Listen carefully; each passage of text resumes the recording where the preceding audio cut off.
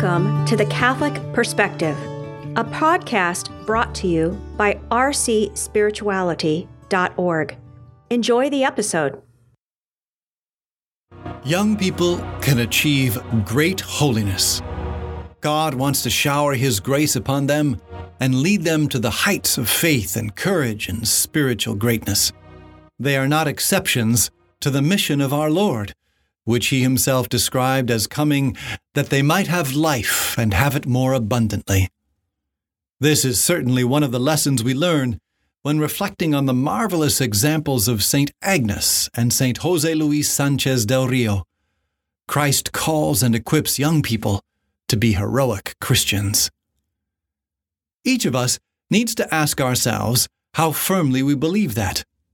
If you are a young person yourself, you need to look into your heart and discover how open you are to receiving this gift of the Lord.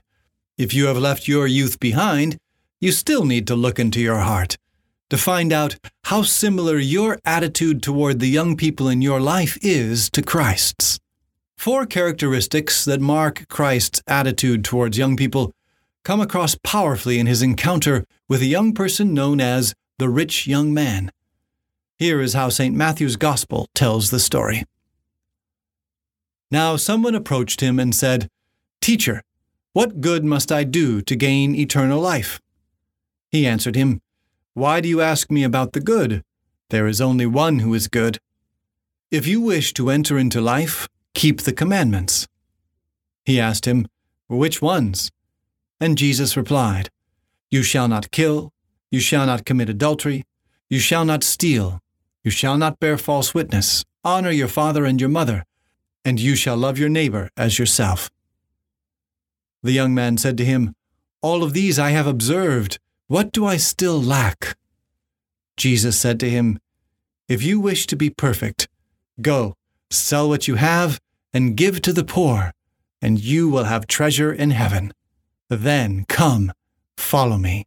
Jesus' principal message in this encounter touches on how easily riches, earthly wealth, can corrupt our hearts and obstruct the flow of grace. But if we look closely, we can also see in this exchange how our Lord approaches His interactions with young people. In the first place, Jesus is clear. He clearly points the young man to God. He clearly rejects flattery and the temptation to create some kind of fan club. He also clearly reminds this young man about the moral demands of a fulfilling and fruitful life. He doesn't water down the commandments. He doesn't try to soft-pedal the challenge of living authentically in a fallen world. How easy it is for young people and those who serve young people to compromise on clarity. How easy it is to cut corners on the truths of our faith in order to try and win someone's favor or affection. We have to resist that temptation. Jesus put it powerfully in the Gospel of John. "If you remain in my word, you will truly be my disciples, and you will know the truth, and the truth will set you free." Whenever we obscure the clear truth about what it means to follow Jesus, we aren't doing anybody a favor.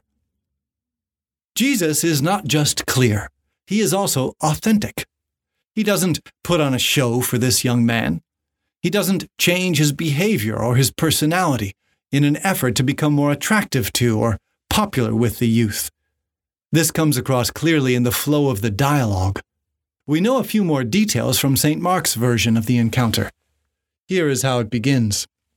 As he was setting out on a journey, a man ran up, knelt down before him, and asked him, "Good teacher, what must I do to inherit eternal life?"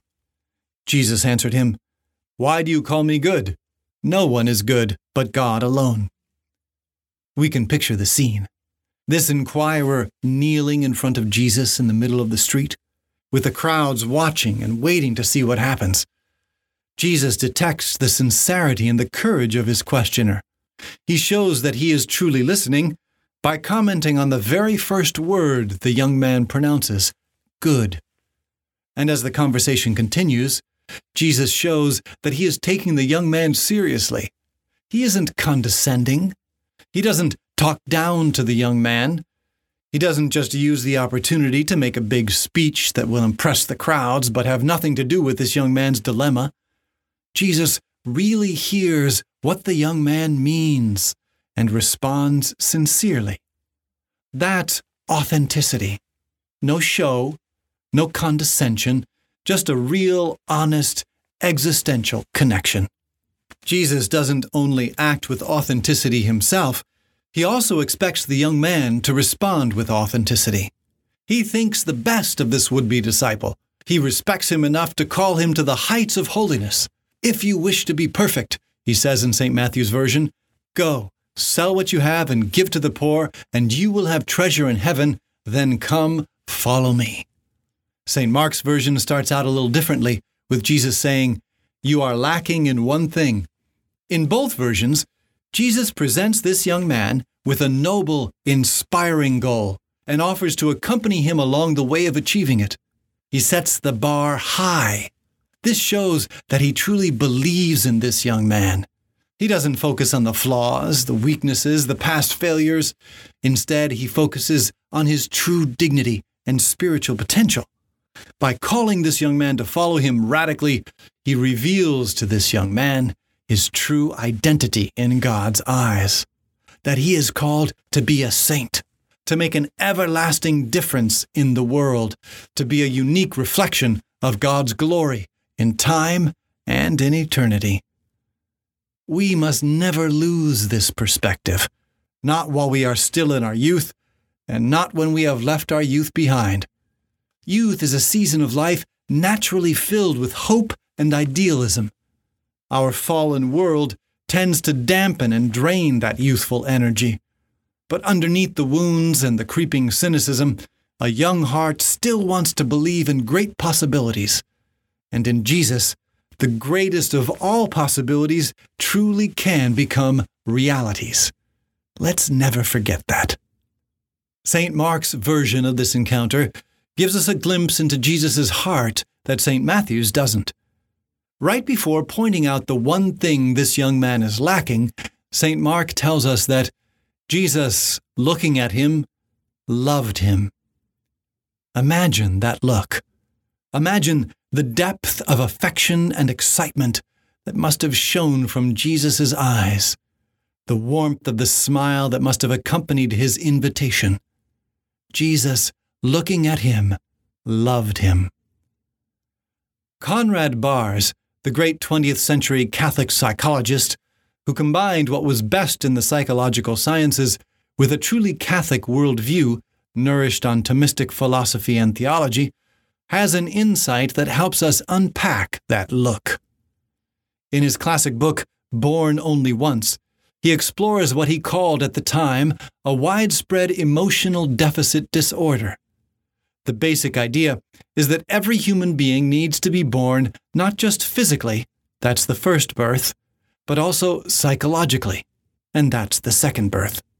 This second birth can only take place when someone perceives our goodness, is delighted by that goodness, and then communicates back to us their delight. Only when we experience that kind of deep existential affirmation do we really come to believe in ourselves in a healthy way and experience the freedom we need to live with confidence and interior peace. When Jesus, looking at him, loved him, I wonder if maybe that's what was going on.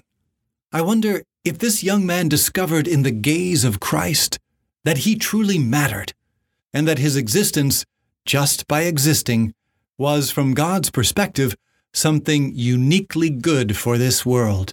We know how this encounter ended. The young man went away sad, tangled up in his riches and unable to break away. But maybe his encounter with Jesus was the first step of a spiritual journey that eventually led him to the deeper meaning he yearned for, the same meaning that St. Agnes and St. José Luis found and exhibited to the world under the most trying of circumstances. Jesus approaches each one of us, especially young people, with clarity, authenticity, respect, and love. If we decide to follow his example, maybe we too will be part of a story as remarkable and moving as the stories of the heroic youth we contemplated in this retreat guide. You have been listening to The Catholic Perspective, a resource from rcspirituality.org. Please visit our website and check out more great resources to help you pray, learn, grow, and go. Please join our team of digital missionaries by subscribing at rcspirituality.org.